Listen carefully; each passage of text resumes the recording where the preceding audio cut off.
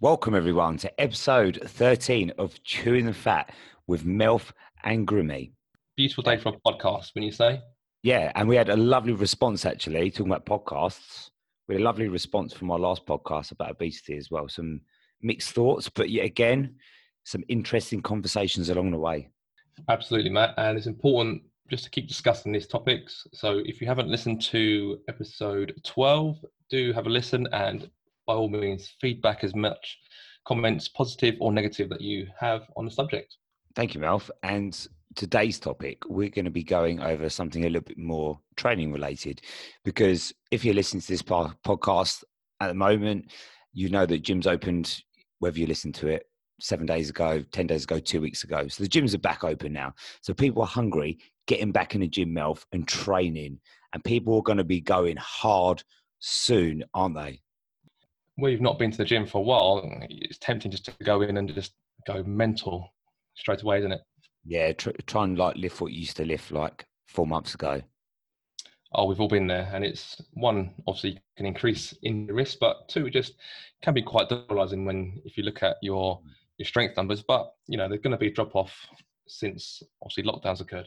Yeah, I have to check the weights, make sure they're right. I'll double check them and go, oh, okay, yeah, that isn't a 15 plate. That's a 20 plate, yeah.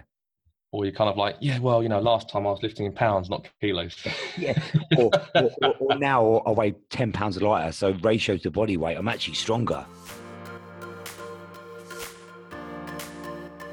Welcome to Chewing the Fat with Melf and Grimmy.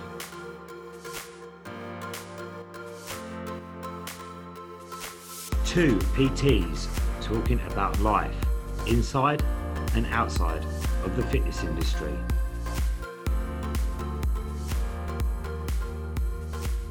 Oh, brilliant. So how are we going to kick this one off today then? Okay, mate. So we've got a lot of people interested about getting back in the gym, possibly for the first time as well. Some people returning back to fitness as well.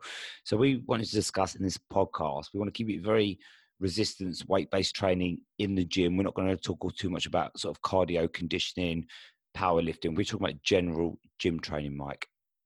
Yes. So free weights, machine weights, body weight, that sort of thing as well. And we're going to go through different ways that you can put together your training going forward over the next not 4 to 8 weeks, but literally the next sort of year, really. And now you think about it, Mike, this podcast is absolute gold dust. Bargain, absolute bargain.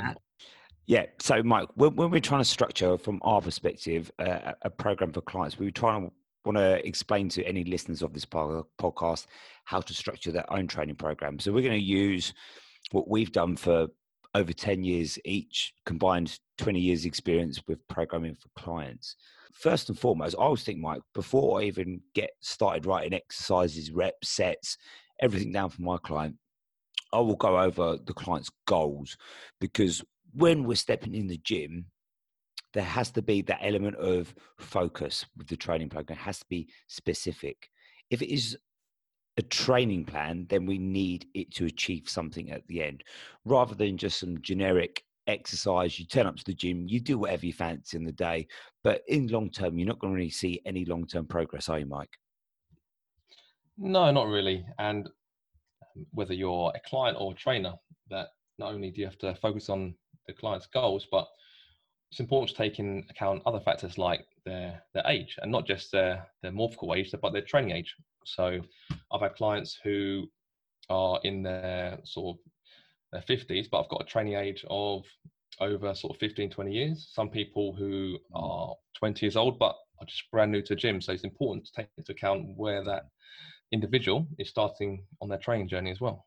Yeah, and sometimes when people start off in the gym for the first time, like I see it quite a lot when I worked in a commercial gym, as probably you do, Mike.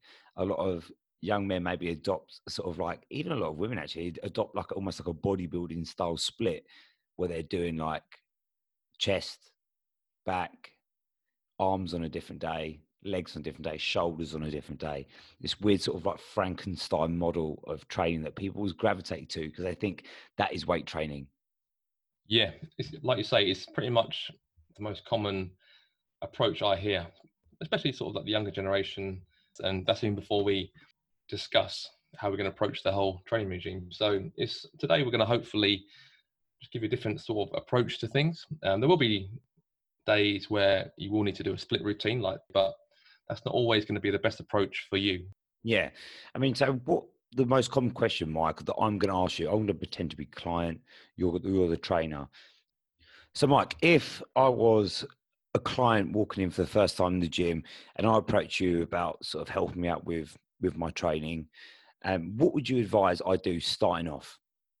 Well, I think once we establish where your starting point is, because that will dictate generally how we approach it. So if you said come from a different gym, a different trainer, and you were fairly advanced in your lifting techniques, after analysing how you move and what requirements you have and how much time you have, then we'll go into it. Whereas if you're a brand new gym member, never trained before, we'll start off with just building a strong foundation for you to train. So we wouldn't even talk about split days. We'd probably go into like a general whole body program. Yeah. That which will probably entail anywhere between 2 to 3 days per week and just cover pretty much all the main muscles in the body, but really focus on low intensity in the weight wise and just focus on movement really, Matt. Yes, I'm a big fan of the full body split, Mike, as well. I think it's really a good split for someone maybe starting off for the first time. Because if you take an absolute beginner and you subject them to the killer leg session from hell, that client or that member is not going to come back. They're not going to come back to the gym. They're going to be put off. So having a full body split, as you said, a little bit lower intensity, a little bit lower volume, means they can sort of target muscle groups all over their body and not feel this severe feeling of DOMS after they train. Absolutely. And all you're doing is anatomical phase, essentially, is where you're just preparing your body for the demands of weight training. Tendons, your joints, you're just getting your clients to move properly so that when you do load them with additional intensity, then the body can handle that additional sort of weight. Even if you're not going to get a personal trainer, just take time just to build yourself into the gym. Don't go straight into lifting as much as you can. That's not going to achieve anything. For yourself, when you first join a gym, finding out how much you can lift is only really going to do much for your ego, but do more harm than good. Yeah, well, on the subject, you mentioned like max lifts. I'm quite opposed of doing 1 rep maxes, really. Only maybe with certain individuals, like you said, who are attempting stuff like powerlifting meets, Olympic weightlifting and whatnot. Like yourself and me, we periodize our sort of clients' training. And that basically is like devising like an annual plan of how you're going to split up their training into different blocks, and on different blocks you'll have ways to train or different intensities. And there are generally 3 different sort of approaches really, and the most common one that we see is what's called linear. Okay, and I won't go on too much, but really that's divided into what's called a macro cycle you might hear, which is like 9 to 12 months, like an annual plan. And then within that macro cycle, you've got mesocycles, which are generally 3 to 4 months. And also then you've got microcycles, which are generally between 1 to 4 weeks. Okay. And then what happens with like a linear based training program is that it's generally a really good one for sort of building foundation, sort of like for like your general new gym goer, or for perhaps even sport for athletes who just need to peak once a year. Like for example, like yourself, like running a marathon. So you might want to periodize your training to be able to increase the intensity throughout the year. So you've got one peak throughout the year. So, I mean, for example, you might do 3 to 4 months, and then you'll just increase the intensity and load throughout that. And then what you might do, you might then go on to a different type of training. So you might do endurance for 3 months. Then you might do hypertrophy, which is basically like muscle building training for 3 months. And then you might do strength for 3 months and build from there. Yeah, and I think that's why it's quite important to decide when you're focusing on these like microcycles of training, what the focus is, what is the goal with this training plan. Definitely, absolutely, and that's a sort of one sort of approach, which is more commonly, but it's important to understand that's not always going to be the right approach for you. Like I mentioned, we may have individuals that come to us with years of experience, and they might require another type of programming, and sometimes a non-traditional approach called non-linear or undulating is more of a approach whereby you have different frequencies of intensity and volume. For example, you may have 1 week you might have endurance, another week you might do strength, another week you might do power.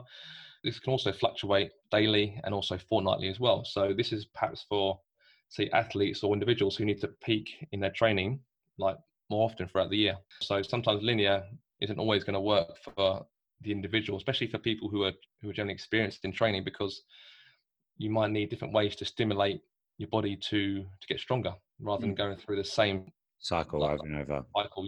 Yeah.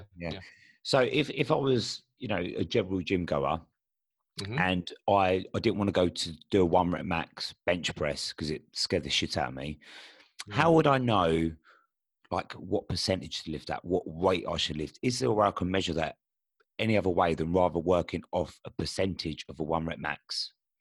If you're sensible enough, you can generally use like the rate of perceived exertion sometimes.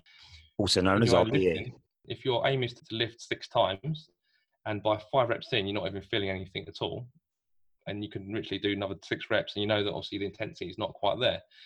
On the flip side, if you get to 3 reps and you're about to pop a blood vessel, then you think, okay, well, maybe I need to dial it back a little bit. So sometimes just using your own common sense, I know, which is not always the best thing if you're not experienced with training. Yeah, I suppose almost you're rating your set out of 10 of intensity, aren't you? Yeah. How do you find that, Matt? I use a mixture of things. I use a mixture of things for different clients. With a lot of online clients, I don't really give them sort of guided percentages to work with, because I don't really have face-to-face contact physically with these clients. So I use something like RPE, which is, as Mike said, rate of perceived exertion, or something I've come across in the last few years was called RIR. These are called reps in reserve. So if I was to say to Sandra, Sandy, can you back squat me a weight? And I want you to have 2 RIR, reps in reserve. And then she'll pick a weight. She'll go up to 8 reps and she'll turn around, or she'll WhatsApp me and go, oh yeah, I could have done another 4 reps on top of that, I reckon, before I would have failed that squat. So I'll be like, okay, take the weight up a little bit, does the set again. And yet again, if she's, like I say, I could only do 2 more reps, absolute top end, then we know we've got the right weight. And progressively over time, as you get stronger, you get more conditioned to the load of what you're lifting, that you're increasing the weight gradually, and obviously your reps in reserve do change. But anywhere, I would say between a general lift in the gym, you're looking to at least sort of 2 to 3 reps left in the tank before you fail the lift completely.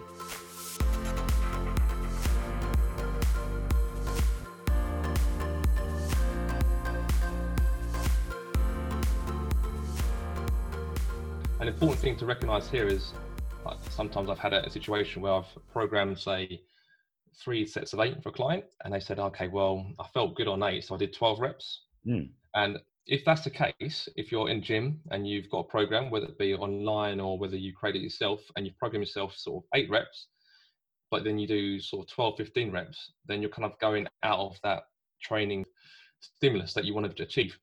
Rather than think, okay, well, I've done more reps, which means I'll get better. Yes, you are going to improve perhaps in your strength, endurance, and that side. So you're not doing anything sort of terrible. However, you're not going to get the right stimulus that you want based on those repetitions. So you're better off, okay, so that 8 felt good.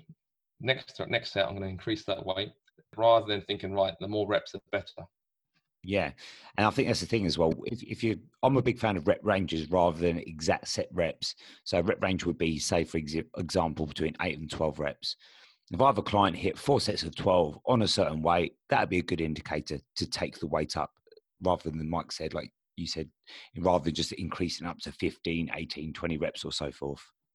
Talking of which, Matt, talking of exercises, so say, for example, I wanted to improve my squat, okay?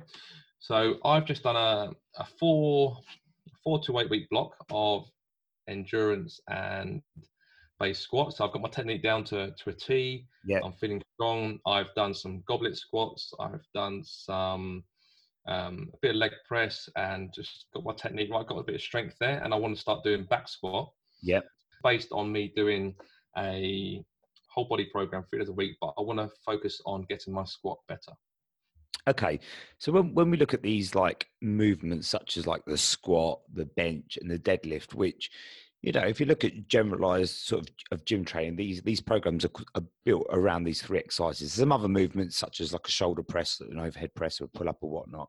But a lot of gym routines are based around these 3 movements, deadlift, bench, and squat. And these are essentially most bang for your buck exercises because they're going to target big, strong muscle groups. And you've got an upper body push, a lower pull, and a lower push. So when we're focusing on a squat, the primary muscle we're going to be focused on is working your quads. So it's on the front of your thighs.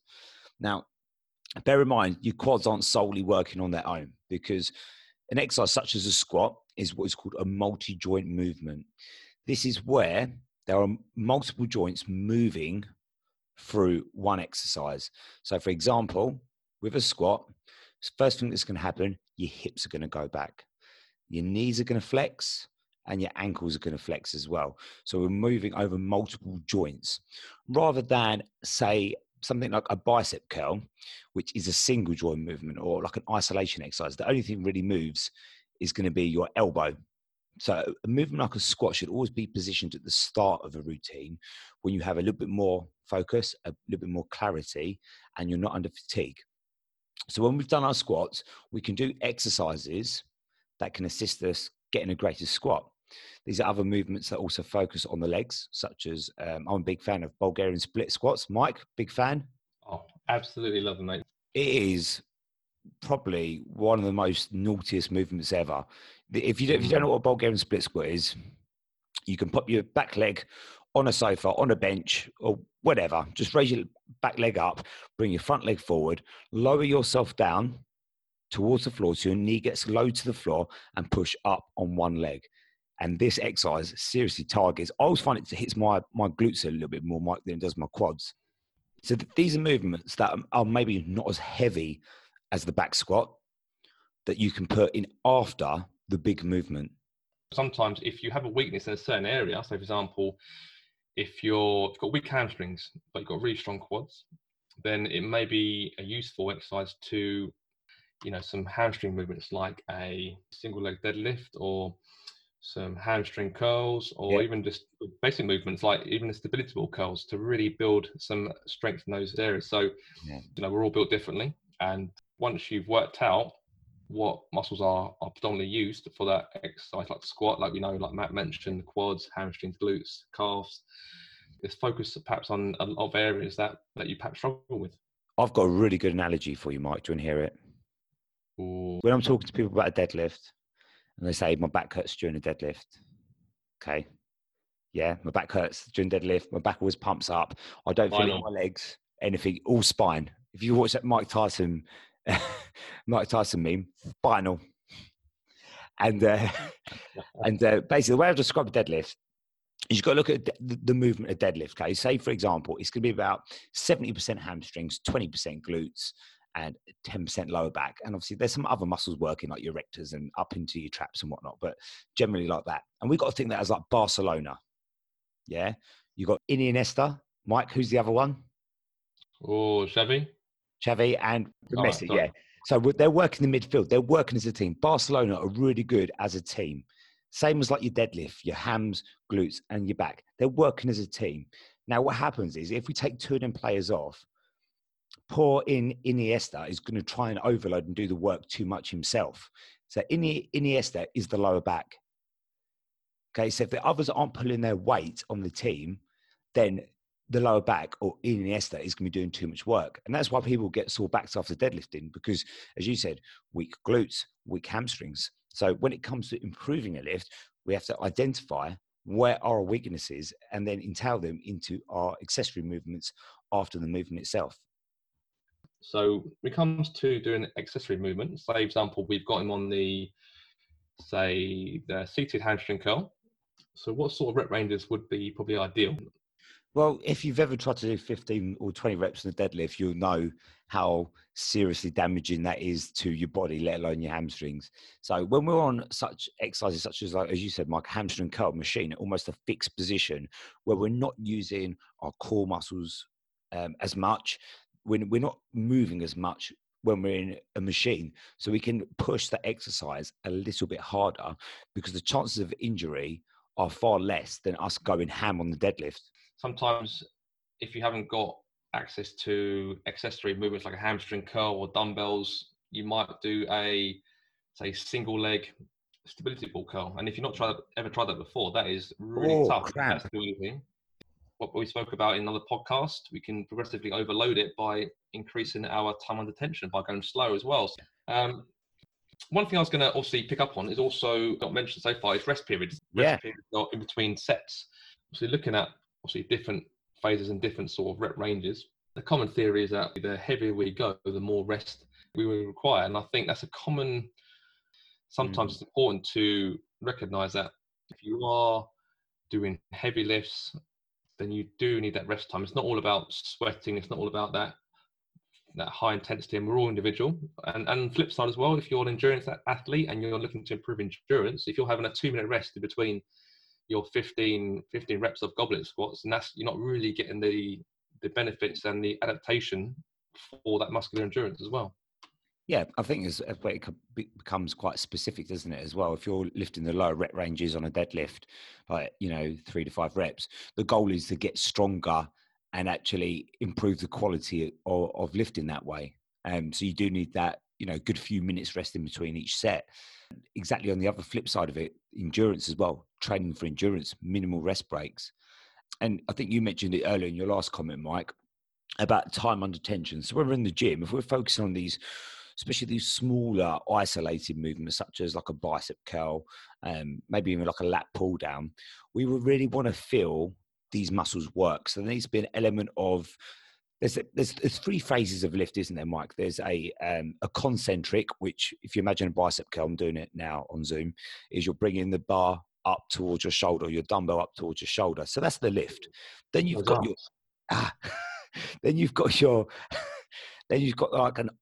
like almost an isolation control. So it's the ability to hold that weight for a second under tension. And then you've got your eccentric, which is lowering phase, which again needs to be controlled. Now, a lot of people will maybe usually skip out, not be able to hold an exercise at the top, or just drop the dumbbell and don't have any eccentric, Mike. Yes, I think you can waste that part of it. Here's another analogy for you. Oh, yeah. Go on. Here we go. I'm ready. You washed an apple, looking forward to it. You peel the apple off. Peels an apple. Peel the apple from the outside, yeah. Oh, sorry, yeah, go on. Open up, juice it, then throw away the rest of the actual fibrous. So you're actually only getting the apple juice from it. Why don't you just not eat the apple and get the full benefit of the full nutrients? And that with lifting as well, the eccentric part of the lift is often ignored, and that's you can get some really good performance enhancement through the lengthening phase of a movement, not only through sort of growth, but also just through athletic performance as well. But also, it just reduces the risk of injury too. So that's how injuries happen sometimes on your elbows, shoulders, by just that dropping the weight or not doing it in a controlled format. Do you know what else it reduces as well? Oh, go for it. People's egos. Ah, well, but the rule of thumb is, the louder you drop the weight, the stronger you are. Apart from head height, just that. Height, yeah. Just drop it. Yeah, and dumbbells just bounce all the way over the gym and, end up, Yeah, so when it comes to a sort of almost a training structure as well, I got asked this the other day, actually. I got a guy asked me the other day, and he said, like, man, I really hate training legs. I'm going to go back to the gym. And the thought of a leg day, gives me anxiety, thinking about that feeling of doing all legs in a session. So I said to him, Jim, his name isn't Jim, I'm pretending his name's Jim. Jim, what you got to do here, mate, is at the end of every session, he was training 3 days a week, just put in 1 leg exercise every day, Jim, at the end of your session. So on Monday, he does his back squats. On Wednesday, he does his walking lunges, because no one likes doing walking lunges. Friday, he'll do his deadlift. And just by then, with Jim's program, we've already snuck in some leg exercises, and he's not feeling that chronic feeling of fatigue, and he's not dreading almost that leg session. So it can be almost quite clever when it comes to programming. Like, I'll work with a lot of female clients, and I don't want to be stereotypical, but a lot of female clients don't enjoy training their upper body as much as what men do. I think it's fair to say. So what I may do when it comes to programming a female, or this particular female I'm talking about, you know, they want to target the lower body first. So you do your hip thrusts, back squats, RDLs, whatever it is. And then we might just throw in 2 upper body movements at the end of every session. And yet again, be very specific. This female that I trained, she just wanted to have a toned shoulders and back, because she said, that's the only thing I'm going to be getting out in the summer. I'm wearing them backless summer dresses, you know, so I want to tone back and tone shoulders. So literally we just put in every single session, like a push-pull exercise. So a dumbbell shoulder press and a cable face pull, you know, 3 sets in each, job done. Push-pull is a really good way to kind of change up as well a little bit. I think it's important to, like I say, look at your training regime, have a plan. Like we spoke also about different types of periodization, and the last one I didn't mention was to do with block periodization. It's more of a roughly new way of doing things. You see a lot of MMA athletes or the footballers, you know, being this one here, and this is more for like people who like peaks regularly. So if you look at, say, a footballer in season plays pretty much like every weekend, or like a mixed martial art fighter who may have to fight at 4 weeks notice, they need to have pretty much like endurance, strength, power topped up pretty much all the time, pretty much. And the good thing about block sort of periodizing is that it's broken down to sort of 2 to 4 week periods. You're pretty much being specific on one area for that amount of time. And then therefore you can then reduce it down and work on another part. So, you know, different stages, like I won't go into too much. You've got like the accumulation stage, which is roughly about 50 to 75% intensity. So then you've got a posh word for you, a transmutation phase. What is that? That sounds like something you catch and just go down the clinic with. What was that? And that's more to do with 75 to 90% intensity. And the last one is a realization stage, which is 90% intensity. So the good thing about these smaller blocks is that allows like an athlete to kind of like stay at their peak for longer.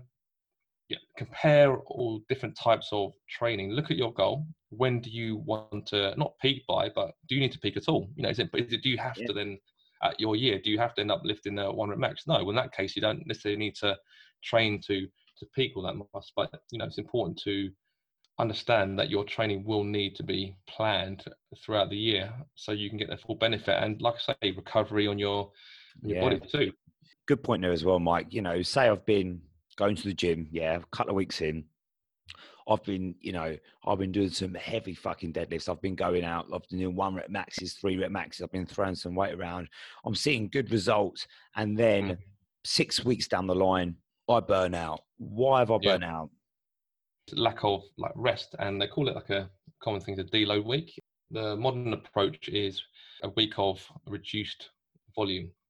In strength training, they generally still a decent amount of intensity, because sometimes you don't want your strength to fall off, but you just have a reduced volume. You might only train twice a week. You might only do 2 sets rather than 4 sets, and that's always a good way of doing it. I think the most common thing people do is just basically just reduce the intensity of the weight, and sometimes that's not always the best. The modern way of research has shown that you're better off maintaining a good intensity of the weight, but just reducing the amount of your lifting, and that will allow your central nervous system to recover in order to then restart your block again.